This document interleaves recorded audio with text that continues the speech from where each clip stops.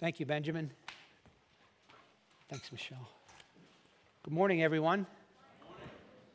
I'm excited about what Austin shared. I believe we're going to have to turn people away. That's my hope, that we'll have that many people that want to go and reach out. Thank you, Benjamin. For those of you that are visiting, I had surgery on my knee. I know I'm milking it, but allow me that. So I know some of your view of a preacher is we already pay him to give a little talk once a week. Good grief, he can't even stand up for that. So, but you don't want to swell it, just gotta. So, but anyway, if you're visiting with us, we welcome you, and I want to invite you to turn in your Bible to the Gospel of John, chapter 6. If you don't have a Bible, we will give you one, and I want to encourage all of you to continue to pray. The Holy Spirit's really moving. I've seen quite a number of people make decisions to follow Christ. And one of the things that we're hearing over and over, especially people who are coming from different churches, is, I've never heard these things, I've never learned the Bible. So pray that the Holy Spirit will help people and draw them to study the Bible together with us and see what God's doing. So also I want us to pray for our country. I want to encourage you as a Christian to avoid two extremes. One, we should not be gloating, nor should we be complaining or grumbling. If you like who was elected or you don't like who was elected, the most important thing we should do is pray. Pray that God will turn our country towards Christ, that He will raise up good people who will make good decisions, especially when it comes to abortion and things like that. These aren't about people. These are about issues. These are about things that matter to God. Righteousness exalts a nation. Sin is a disgrace to any nation. And so the Bible says, pray for your government. Pray for those in authority, that we will be protected from persecution and that the church will live a godly life. So let's pray and then we'll start reading. Father, thank you so much that we can pray together this morning. We thank you that you love us. We believe that you have been very gracious to this country over its history. And we pray that you will continue to allow Christians to experience freedom from persecution, and that you would awaken your lukewarm and slumbering church, that we might truly grow in grace, and that you'll cause there to be a revival in America and a passion for lost people. Thank you that you're bringing the nations to us in many ways. So continue, Lord, to work in President Obama and in President Trump, or coming President Trump. We pray that both of them will come to know Christ, as well as the Clintons and others in leadership. We pray that you'll turn this country towards the Lord. We thank you for what you're doing. And now as we study from John, it is the Spirit who gives life. So may you speak to us. In Jesus' name, amen. If you're just joining us, I've invited you to join all of us in a study of the Gospel of John. We're reading through it together. If you want to get caught up, the former studies are all available on our website. But what we're seeing in the Gospel of John is, John told us in the prologue that Jesus is the one who came into the world, this darkened world of sin, to offer salvation, to give light. And he died on the cross and rose again. And then he says, go into all the world. And so what John tells us is that some received him, many would not come to him. So we're walking with Jesus and we're watching him call people to himself. So if you're a Christian, you and I can be feeding on learning how Jesus interacts with lost people, learning how he uses metaphors like living water. Today we'll learn about bread, the new birth, to invite people to become his followers and to be forgiven. And so this morning, this entire chapter is about bread. It's about Christ offering himself. And we saw in chapter 3 that people wouldn't come to Jesus because they love darkness. Last week we saw that some will come to Jesus because they love the praise of men. They're more worried about why or what people will think. This morning, Jesus is going to start us off by feeding the 5,000. And this is the only miracle that's recorded in all four of the Gospels. So let's take a brief look at this, and then we'll move into Jesus' teaching on bread. So after these things, Jesus went away to the other side of the Sea of Galilee, or Tiberias. If you look on a map, you'll see that the Sea of Galilee is in northern Israel. It's a big lake shaped like a harp, about 8 miles long. And Jesus did a lot of ministry on the west side. That's where most of the Jews live, like in Capernaum.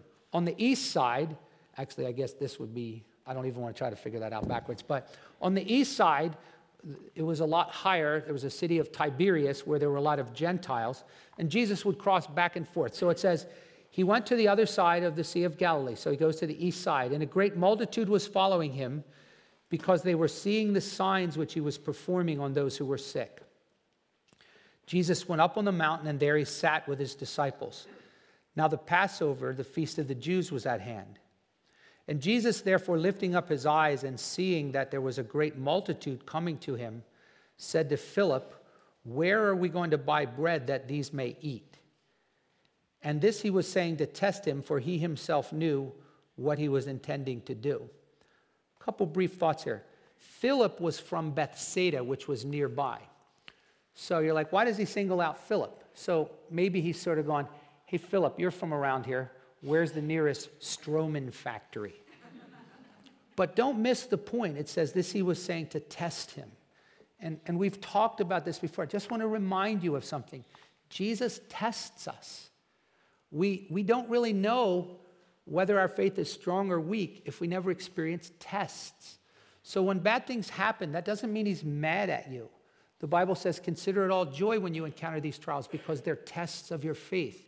And these things produce spiritual progress in our life. So if you're going through a hard time, ask yourself, how am I responding? Am I mad at God? Am I sad? Do I feel had? Am I ready to quit? Or is he testing me in my marriage or in my health or in my job or in relationships? Because these things help us to grow. So Philip, it appears probably his faith level was pretty low. Verse 7 says, 200 denarii worth of bread is not sufficient for them, for everyone to receive a little. So Philip's like, if I had 8 months' salary, I don't know. Now look at verse 8. One of the disciples, Andrew, Simon Peter's brother, said to him, there's a lad here who has 5 barley loaves and 2 fish. But what are these for so many people? And one of the things that strikes me here is, did this boy volunteer this? Or did Andrew say, hey, son, bring me your lunch over here? And the commentary I was reading said, this was kind of preposterous. And I'm going, I don't think so. I think this is at least a little bit of faith. This is maybe Andrew's way of saying, well, I saw you take water and turn that into wine. I don't know. Could you do something with this a little bit? I don't think it was an enormous amount of faith, but it was a start. And it's a great reminder that though we might feel like, what can we do? Little can become a lot when we put it in God's hands. So Jesus says, have the people sit down, and there was much grass in the place, and the men sat down in number about 5,000. Now that's just men. So add the women and children, we may have 15,000, 20,000 people here. Jesus therefore took the loaves, and giving thanks, verse 11 says, he distributed to those who were seated, likewise also of the fish, as much as they wanted. And they were filled, so there was an extravagant amount of eating. He didn't just say, take a bite and that's it. He said to his disciples, gather up the leftover fragments that nothing may be lost. Now you always want to pay attention when Jesus does stuff. A lot of times he's teaching. And I'm wondering here, is Jesus concerned about litter? Is he going, don't leave a mess. Leave it like you came it. This is a state park. Or is he saying, I don't like to see things wasted. There's some poor kids over in other areas that could eat this. While these things are probably possible, I think Jesus is teaching a deeper lesson. Don't miss this phrase, because this is the only gospel that says it, that nothing may be lost. Because later in this chapter, Jesus is going to say, of all whom the Father gave me, I lost one of them.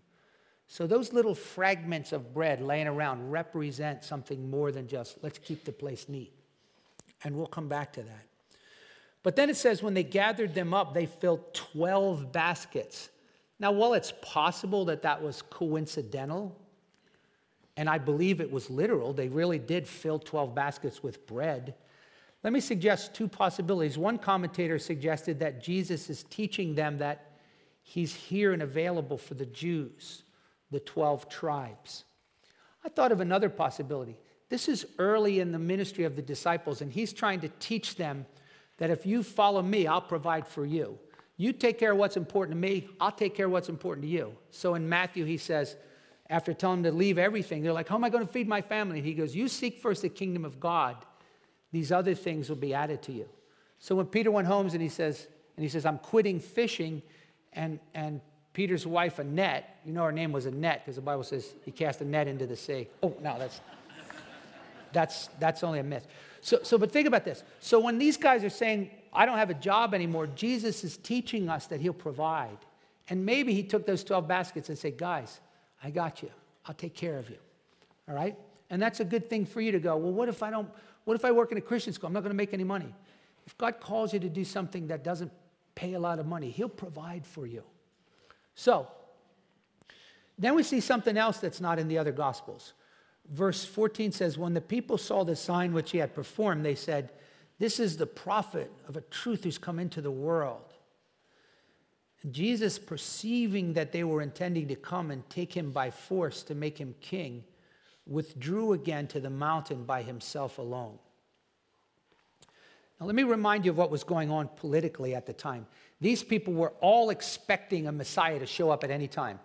And they considered that this Messiah was going to come in power and he was going to kick Roman bottom. They hated the Romans. The Romans were oppressive. And so they were looking for a Messiah who would come. And they're like, this must be him. Now, I want you to think about what they could have potentially done here. They could have fomented a rebellion. They could have said, hey, we got a guerrilla, we've got a team right now to get this thing going. So let's all go down to Jerusalem and let's just start beating up Romans. And any normal person would say, the Romans will kill us. Oh, no, not with King Jesus. If he can turn bread like that and do miracles, he's got our back. Come on, let's go start some trouble and Jesus will win and kill the Romans. And Jesus goes, no, you don't get it. They wanted the crown without the cross, so Jesus withdraws. He says, no, that's not what I came for. So he pulls away. So we learn from the other Gospels that he went up into the mountain to pray, and he told the disciples, get in a boat and cross over. It was nighttime, and I'll get up with you. Now, they're probably thinking he'll take a boat later. So verse 16 says, when evening came, his disciples went down to the sea, and after getting into the boat, they started to cross the sea to Capernaum. They've actually found one of these boats. There's a boat that's been discovered. You can read about it online. And it seated about 12 people. It's really interesting. It was submerged in mud. And when the sea was down, they found an example of what these boats look like. It's kind of cool. So it says, the sea began to be stirred because a strong wind was blowing. And when they had rowed 3 or 4 miles, they beheld Jesus walking on the sea and drawing near to the boat. And they were frightened. That's an understatement. Don't see that very often. He said to them, it is I, don't be afraid. They were willing, therefore, to receive him into the boat. Now, don't miss this little extra miracle. Immediately, the boat was at the land to which they were going. Have you ever had to wait forever at the airport? And then you finally get on the plane, and they're like, well, we're going to have to wait on the tarmac for another 2 hours. Wouldn't you just love for Jesus to just sit down next to you and you're landing? You're like, boom, I'm there. This was a great flight. But when he got in the boat, boom, it got to the other shore. Now comes the meat of this passage where Jesus is going to start teaching. So what I want you to do is I want you to think about this. The whole section is about Jesus teaching about the bread of life. So he's going to say, look, I'm the bread of life. And he's going to do a number of things. First of all, he's going to say to the people, look, I want you to seek the bread that gives eternal life. That's the first thing he's going to do. He's not talking about communion here because they wouldn't even have known what communion is. He's just like he used water in chapter 4. Now he's using bread. He goes, look, there's a bread that can give you eternal life. The second thing he's going to do is he's going to say, I'm that bread that gives life. Okay? Then you would think, well, everybody's going to run and get some of that bread. And he goes, now I'm going to teach you why some come for that bread and some don't. And then he's going to wind it down by saying, let me tell you why I'm calling myself bread. And then finally, he's going to say, all right, what are you going to do about it? So let's start with this premise. Jesus calls the people to seek bread that gives eternal life. So let's start in verse 25, or actually in verse 22. The next day, the multitude stood on the other side of the sea and saw that there was no other small boat there except one, and that Jesus had not entered with his disciples into the boat, and his disciples had gone away alone. And there came other small boats from Tiberias near to the place where they ate the bread after the Lord had given thanks. And when the multitude saw Jesus was not there, nor his disciples, they got into small boats and came to Capernaum seeking Jesus. Now notice, seeking Jesus, and when they found him on the other side, they said, Rabbi, when did you get here? So we're going to see this theme in John that there are many people that seek Jesus, not always for the right reasons. And he's always weeding them out. Right from the beginning, chapter 1, remember 2 disciples followed Jesus and he said, what do you seek? So Jesus is going to call these guys out. He goes, you're seeking me for the wrong reasons. People do that today. They come to church because they want to find some peace of mind, or they want to find some business contacts, or meet a good wife, or be an upstanding citizen. Jesus says, you should seek me because I can give you eternal life. So notice, he's going to call them out. You're seeking me for the wrong reasons. Look at verse 26. Truly I say to you, you seek me not because you saw signs, but because you ate of the loaves and were filled. We have a brother here today from Togo. He's a pastor in Togo, West Africa. And one of the things that's really troubling the church in Africa is the prosperity gospel. These evangelists coming in and fleecing poor people and saying, Jesus wants you to be rich and healthy and wealthy, so give us your money. And so many people seek Jesus for the wrong reasons. Who wouldn't seek Jesus if he was like a magic genie who can give me lots of money and make everything go well for me? But the reason we should seek Jesus is not because he gives us free stuff, but because we want to receive eternal life. And so Jesus says in verse 27, don't work for the food which perishes, but for the food which endures to eternal life, which the Son of Man shall give you. Now, this is much like he said to the woman, if you knew who I was, you'd ask me, I'd give you living water. Now he says, if you knew who I was, you'd ask me to give you some food and you'll live forever. Well, why should I listen to Jesus? Look at verse 27. For on him, the Father, even God, has set his seal. No matter what your view of the elections, aren't you glad they're over? If I see one more commercial, I'm pulling my eyes out. And they always end with this. This commercial was endorsed by blah, blah, blah. And I'm like, stop it. That's why I love DVR. Jesus is saying, here's why you should listen to me. Because everything I say is endorsed by God himself. God has set his seal upon me. At my baptism, my father said this is my beloved son. Listen to him.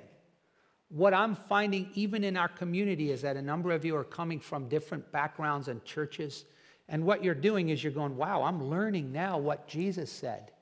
And listen, whatever Jesus said that contradicts what you were taught before them, on Jesus, God has set a seal. Not on Methobapterians, on Jesus. Keep following Jesus and his words.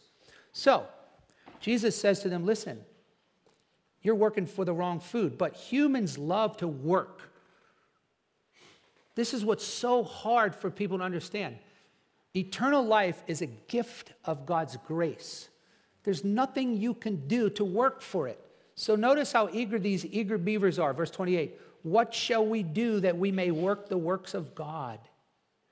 And some of you are going to churches where they're telling you, you have to do this and this. You have to do penance. You have to give. You have to help the poor. You have to keep the 10 Commandments. You can do it. Maybe some of you are going to a church where they're telling you, and you also have to go to purgatory. I went to a Methodist church that said, keep the golden rule. You cannot work to do anything to earn your salvation. Jesus said, this is verse 29, this is the work of God, that you believe. That you believe. You have to renounce your works. You have to go, it's not what I did. It's what he did on the cross. So here's how you can sort of test out if you believe that. If God were to say to you right now, why should I let you into heaven?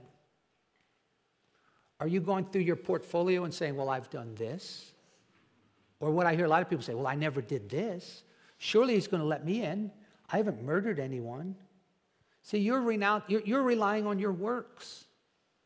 Cast them aside and believe that Christ is everything you need for eternal life. Christ and what he did on the cross. So Jesus is basically saying, look, I am the bread that gives eternal life. Now, let's talk about this. You should seek the bread that gives life. And now Jesus says, I am that bread. So back then, we're going to learn later in this chapter that this is all taking place in a synagogue. In synagogues, they had readings from the scripture. And it's possible, one commentary suggested, that the reading that morning was from the book of Exodus, and they were talking about the Passover. And remember how God had given the children of Israel bread in the wilderness. So when Jesus says, I can give you food that will bring eternal life, look how they respond in verse 30. Therefore they said to him, well, do a sign for us that we may see and believe. What work do you perform? In fact, there's been some writings found a few centuries later of Jews who said, the second Redeemer will make manna like Moses did. And maybe that's what they were starting to believe back then. So they're like, our fathers ate manna in the wilderness, just like it's written, he gave them bread out of heaven to eat. Verse 32. Now look what Jesus says. This is really fascinating. He's telling them, I'm the bread. Truly I say to you, it is not Moses who has given you the bread out of heaven, but it's my Father who gives you the true bread out of heaven. You know what Jesus is saying here is, you guys are making too much about Moses. Yeah, Moses is a good guy. Moses pointed to me. You're preoccupied with Moses when you should be preoccupied with me. Now, could I draw a parallel here? And I mean this in gentleness and kindness. Many people today are making too much about Mary and not enough about Jesus. You will find that if you read the Bible does not place emphasis on Mary, it places emphasis on Jesus. The Bible says there's one God and one mediator between God and man. It's Christ. So I want to encourage you, just like the Jews were placing too much emphasis on Moses and not on Jesus, don't place emphasis on Mary, but on Christ himself. So, Jesus says in verse 33, the bread of God is that which comes down from heaven and gives life to the world. And they're like, hey, you got a loaf of that? Lord, give us some of this bread. And Jesus says, I am the bread. He who comes to me shall not hunger, and he who believes in me shall not thirst. Now, Jesus keeps repeating this theme, that we all have this core emptiness. People are unsettled. There's this core emptiness that says, there's something missing in my life, and we're trying to stuff stuff in there. Maybe it's sex.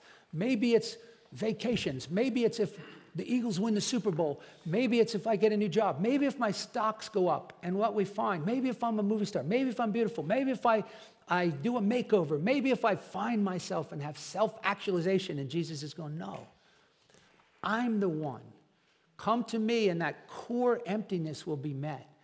Receive me into your life and you will find that sense of meaning and peace. This doesn't mean that we still won't need to be fed and filled, but that's once and for all sense that Jesus is what I've been missing. Anybody found that? I'm glad two of you have. Anybody else? You said, yeah, Jesus is really, he's satisfied my deepest need. Say amen if you believe that. Now, doesn't mean we don't struggle, but he's putting that out there. Now, I would think at this point, these guys would be falling all over one another going, Jesus, give me some of that bread. And Jesus does something very interesting. He begins to explain why some do and some don't come to him for eternal life. This is a fascinating mystery. The Bible's very clear that if people don't come to Jesus, they're going to go to hell, and it's their fault. But there's this mystery in Scripture, and that is, those who do come to Jesus, it's because he chose you ahead of time. Not because he knew what you would do. He chose you, and he opened your eyes, and he drew you and brought you to saving faith. This is what's called sovereign grace election. Now, not all of you believe that. Some of you believe that God chose you because he knew you would choose him. But I'm going to suggest that the Bible's quite strong in this idea that we come to Jesus because we're chosen by his grace alone. He didn't choose us because we'll believe. He chose you. That's why you believe. Now, if that's the first time I heard that, I didn't like it because I didn't understand it. So please don't cast it out and say, well, that's stupid. Look at what Jesus teaches us here. He's saying, look, I can give you eternal life, but let me explain why many people aren't coming. Verse 36, Jesus said, I said to you, you have seen me and you don't believe. Now watch this. All that the Father gives me shall come to me. Now, wait a minute. What do you mean, all that the Father gives me? So what we learn from other passages in this one is that before the world began, God selected a group of people and that he would give them to Christ. And each one of them that the Father chose and gave to Christ, the Father's going to draw them to Jesus. So Jesus talks about this a lot in John. When he prays in John 17, he goes, Father, everyone you gave me, I lost none of them. So out there in this world of billions of people, there are people from every tribe and tongue and nation that God is calling. Jesus chose them. God chose them. Now, some of you might be wondering, well, what if I'm not one of them? I want to come to Christ. I want to be saved. What if I'm not one that Father has given me? Look at the rest of the verse. Jesus says, the one who comes to me, I will certainly not cast out. So if you're sitting there going, what if I want to come, but I'm not chosen? You won't want to come. And if you want to come, what did he say here? Sorry, you're not one of the ones. You say, well, you don't know my past. Pastor, do you know what I've done? Look what verse 37 says. All who come to me, I will certainly not cast out. Doesn't matter what you've done in your past. You come to Jesus with all your heart and faith, and he will receive you. So don't get bent out of shape. Oh, what if he didn't call me? If you want to come, he's not going to kick you out. If you do come, it's because he's calling you. Now let's keep reading. He says, for I came down, verse 38, I came down from heaven not to do my will, but the will of him who sent me. And this is the will of him who sent me. Now here's that phrase again. Of all that he has given me, I lose nothing. Remember the fragments? You're like, that makes me feel like I was just a little fragment out in the grass, and God came along and gathered me up. Yes. The Bible says, consider your calling, brethren. Not many wise or noble, powerful, but God has chosen the foolish things of this world. By his doing, I'm in Christ, so that all the glory goes to God, and we boast in the Lord. And you can take comfort in this. If God has called you, you can be secure. Jesus says, I lose nothing. You're like, but I messed up. I am a believer, but I messed up. He's not going to kick you to the curb because you messed up. He says, I will raise you up on the last day. For this is the will of my Father, that everyone who beholds the Son and believes in him may have eternal life, and I will raise him up on the last day. So Jesus says, the reason some of you aren't coming to me is because you're not mine. Now look at verse 41. The Jews were grumbling about him because he said, I am the bread that came down from heaven. Isn't this Jesus, the son of Joseph, whose father and mother we know? In other words, I changed that boy's diapers. What is he, a wacko? I've known him since he was a baby. What's he talking about? He came down from heaven. Kid's nuts. But the thing to think about is this is the way a lot of people, they think they got it all figured out. Oh yeah, I already read the Bible. I know all that stuff. If you don't know Jesus as your Savior, you don't know anything yet. And I don't say that to put you down, but a lot of people have a closed mind. Oh, I got it all figured out. I talked to a young man this week. He said, I'm an atheist. I said, so you're going to tell me you know everything? You've been behind every planet. You know there's no God? So Jesus doesn't bother to say, well, let me explain. I really was born of a virgin. I'm not, blah, blah, blah. I was actually, no.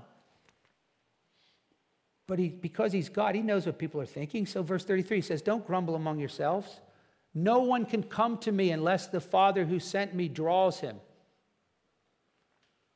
You're like, well, I thought he didn't draw me. I just remember all of a sudden wanting to be saved. Keep thinking. You did. You did want to be saved. But why? Just this last couple of weeks, I've seen people who have come forward and said, just something told me, I believe. I just want to get up and come forward. I had another lady this morning. 4 people came to Christ this morning. And I mean, we're talking. They're not just going, here, raise my hand, I'm out of here. And I want it. God's drawing people. Pray that God will draw people. And if you're feeling that tug in your heart, he's drawing you. Why will you fight against him? So Jesus says, I will raise him up in the last day. It is written in the prophets, and they shall all be taught of God. If you're taught by me, you're not going to come to Christ. D.L. Moody had a drunk come up to him one day. He goes, Mr. Moody, you saved me a long time ago. And Moody goes, it appears that I saved you. It doesn't look like the Lord saved you. So in the same way, if you come to Christ, you weren't taught of Tom. You were taught of God. God opened your eyes. You were blind. If you're here today, many of you are here today because someone invited you. Why did someone invite you? Why did you come? I remember this guy saying to me, hey, you want to come to my church? I don't know why I came. But I was like, yeah. And then I was suddenly interested. They gave me a Gospel of John. I just couldn't put it down.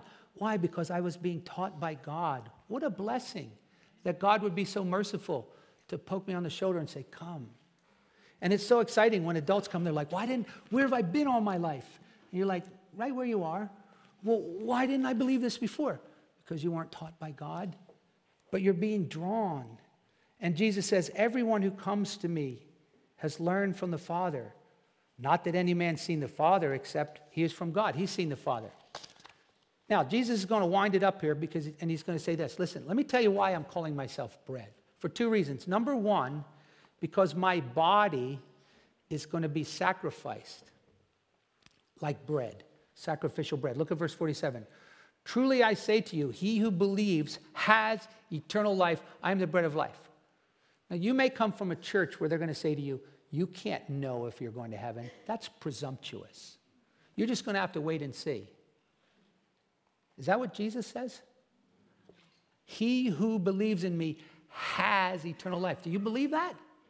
You can have assurance that you are a completely forgiven child of God who is guaranteed to be raised up on the last day. Jesus says, your fathers ate manna in the wilderness, they died. This is the bread which comes down out of heaven so that you eat it and you don't die. I'm the living bread that came down from heaven. If you eat this bread, you'll live forever. Now notice here, and the bread, see, this is why'd you use bread? He goes, the bread is my flesh, which I give for the life of the world. Jesus, why'd you call yourself bread? Because I'm giving myself on the cross for the life of the world. And I'm going to die on the cross. And I'm going to be broken for you. And when I'm up there, I'm going to say, it's finished. Not I'll split it with you. But the second reason why he calls himself bread is because his body is sacrificed. Because believing in him is like eating bread. So now he's going to say this, I'm bread, and I want you to eat me. Eat my flesh. And they're like, what are you talking about? Are you nuts?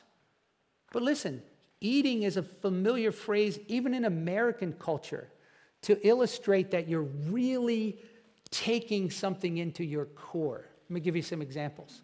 Have you ever devoured a book?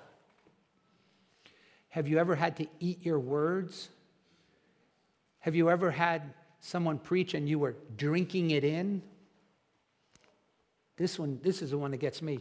Just this week, D.A. Carson was pointing this out, and he talked about grandparents. And grandparents and grandkids, you know, I heard a preacher say this, Pastor, I haven't shown you all the pictures of my grandkids. And the pastor said, I know, and I really appreciate it. So let me dote just for a second, because my wife said, my little grandson came over on Friday morning, she was off, and I come down to breakfast, and there he is. And my wife says, couldn't you just eat him up? Right? We use that language when you're talking about taking something fully in and embracing it. That's all Jesus means. To believe in him is like eating bread. It's like bringing him, it's not taking communion. It's believing with all your heart and receiving him into your life. So let's look quickly. The Jews began to argue with one another. How can he give us his flesh to eat? Verse 52. Jesus says, unless you eat my flesh and drink my blood, you have no life in yourself. If you eat my flesh and drink my blood, I'll raise you up on the last day. For my flesh is true food and my blood is true drink. If you eat my flesh and you drink my blood, you abide in me and I in you. Now again, I don't think here he's talking about communion. They didn't know what communion was. John may have been hinting to that later. As the living Father sent me, I live because the Father, so he who eats me shall live.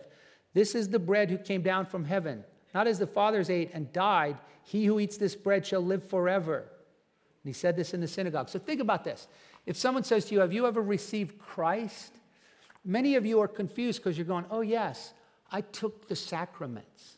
I ate this. It's not eating a wafer that gives you life. It's believing and receiving Christ into your life as Lord and Savior. It's a decision. When God opens your eyes and you go, I'm lost. I don't want to try to work my way. I don't want to keep pursuing my sins. I want to become a forgiven follower. Oh Lord, come into my life. And when you do that, when you believe, Jesus gives you eternal life. Now, the last thing we're going to look at, and just real briefly, is this. Jesus is going to now give an invitation, and he's basically going to show us this idea of sovereign election. Because there were a lot of people who heard this sermon. Some liked it, some didn't. That's why I said I'm the first pastor here that pleases everyone. You know how they tell you, Pastor, you can't please everyone. I say, yeah, I can. I please some when I came, some while I'm here, and the rest when I leave. So eventually you'll all be happy. But Jesus is going to say, listen, I know this doesn't please everyone. Look at verse 60. Many of his disciples, when they heard this, said, this is a hard statement. Who can listen to it? But Jesus, conscious that his disciples grumbled at this, said to them, does this cause you to stumble? I told you I came down from heaven and you're upset with that. I told you to eat my flesh and you're freaking out about that. What if you saw me ascending where I was before? It is the Spirit who gives life. The flesh profits nothing. The words I just spoke to you, they're spirit and life. And there are some of you who don't believe. Now, this is what troubles me, is that people nowadays are like, well, if this is bothering you, just believe in me. You don't have to change. Just, okay, come next week. I'll give you another basket of bread. I'll light myself on fire. We'll have a big party and we'll give free pizza. Just come. Please, I want lots of people. Jesus is sorting them out. He's going, look, these are my words. And recently I've heard, and I've heard this over the years, people are like, I'm not coming there anymore. I don't like what Pastor Tom said. Now, if it's something that I said or the way I said it, please forgive me. I'm learning. But if it's what the Bible says, and you don't like what the Bible says, could I plead with you to change your mind? The Bible says in the last days, men will want their ears tickled. They'll turn away from the truth. So I could tell you, oh, God loves everybody. We're all going to go to heaven. Let's just hold hands and sing Kumbaya. But that's not what the Bible says. And so these people are going, what are you talking about? And Jesus says, oh, I'm sorry. Come on. I need lots of friends. Instead, he looks over at Peter. Now look at this. It says in verse 66, as a result of this, many of his disciples withdrew and were not walking with him anymore. Need to make a quick point here. When we say we're making disciples who make disciples, not all disciples in John are believers. Okay? So in the Gospel of John, a disciple is just a person who's curious and starts following Jesus. But there's a great attrition rate. A lot of people who were listening for a while, they withdraw. And Jesus said that's going to happen. He said, some will receive my word with joy. But then he said this, if you continue in my words, then you are a true disciple. So please, just because you might have raised your hand or you like hearing the Bible, that doesn't mean you're a true follower. One of the marks of being a true follower is you will continue to follow. You will trust and follow Jesus.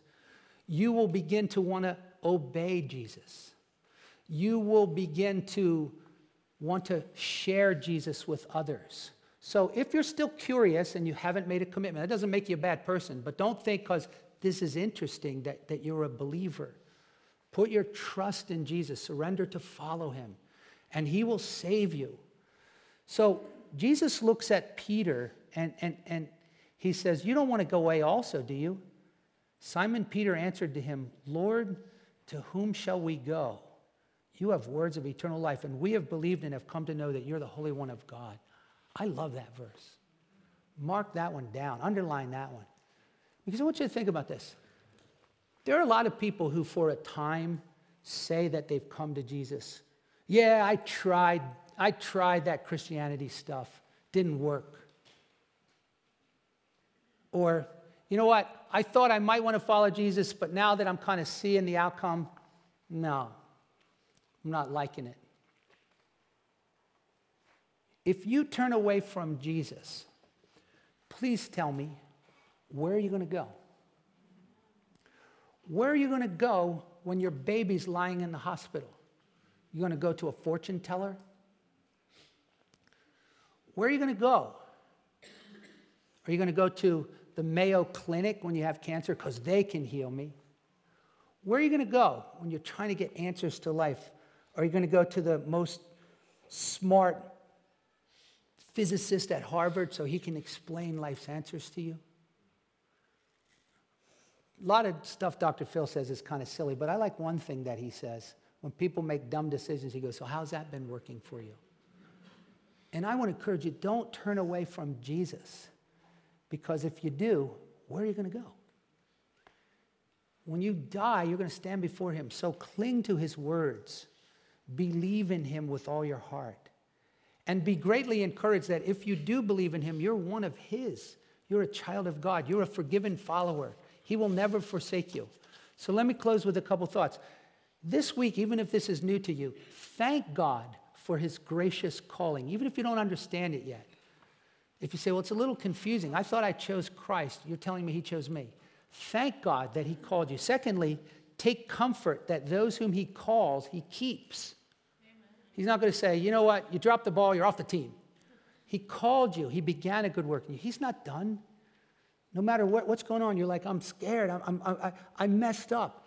He's not done. He bought you. He keeps you. All those whom he called, he justified. And all those whom he justifies, he glorifies. Keep following him. If you're thinking about quitting, don't. Read the book of Hebrews. Third, praise the Lord that your core emptiness has been filled by Jesus. So if you're going, I can't understand why I'm not happy in my marriage, maybe try finding your happiness in Christ. I thought if I got this new promotion, I'd be happy. Jesus is the only one that can satisfy us. So persevere in your faith regardless of who abandons Jesus. And finally this, remember that if you don't come to Jesus, you are fully responsible for that. There's no one who's going to stand before Jesus, including Judas, and say, it's not my fault.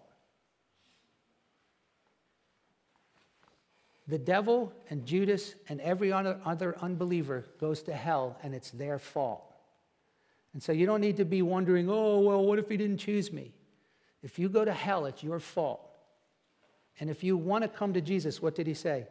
All who come to me, I won't cast out. So either you're maybe feeling you're too sinful, and stop that. He said, come, I won't cast you out. Or you're still trusting in your good works. You're going, well, I hope I've done enough. And Jesus goes, stop it. This is the only work you need to do. Believe. So I want to invite you this morning. Are you ready to come to Jesus? No holds barred. Hell or high water, I don't care what people think.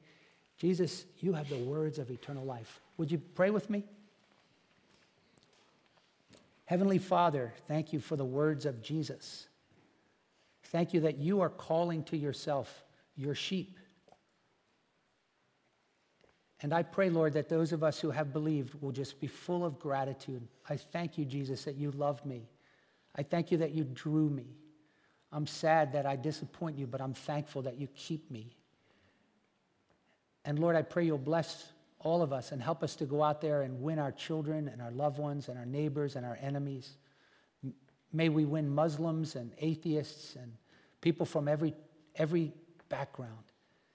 And if you're here this morning, is there someone or some ones and you're saying, I feel as though Jesus is calling me. I feel drawn to him and I'm willing to turn from my sins. I want to believe in him this morning. I believe with all my heart that he died and rose again. If that's you this morning, we don't have time for you to come forward, but I want you to just raise your hand if you want me to pray for you. But then I'm going to be in the front. I'm going to ask you to come and talk to me. If you say, Pastor, would you pray for me? I feel God calling me and I want to come to Jesus. Anyone at all. I won't delay it. Just raise your hand if you want to come to Jesus this morning. You feel drawn. Yes. Anyone else? Be sure to come and talk to me. Father, thank you so much. We trust that you will bring to yourself those who are being drawn by you. We thank you for this and pray that many more will come. Bless us this week, we pray, in Jesus' name. Amen. God bless you. Have a great week.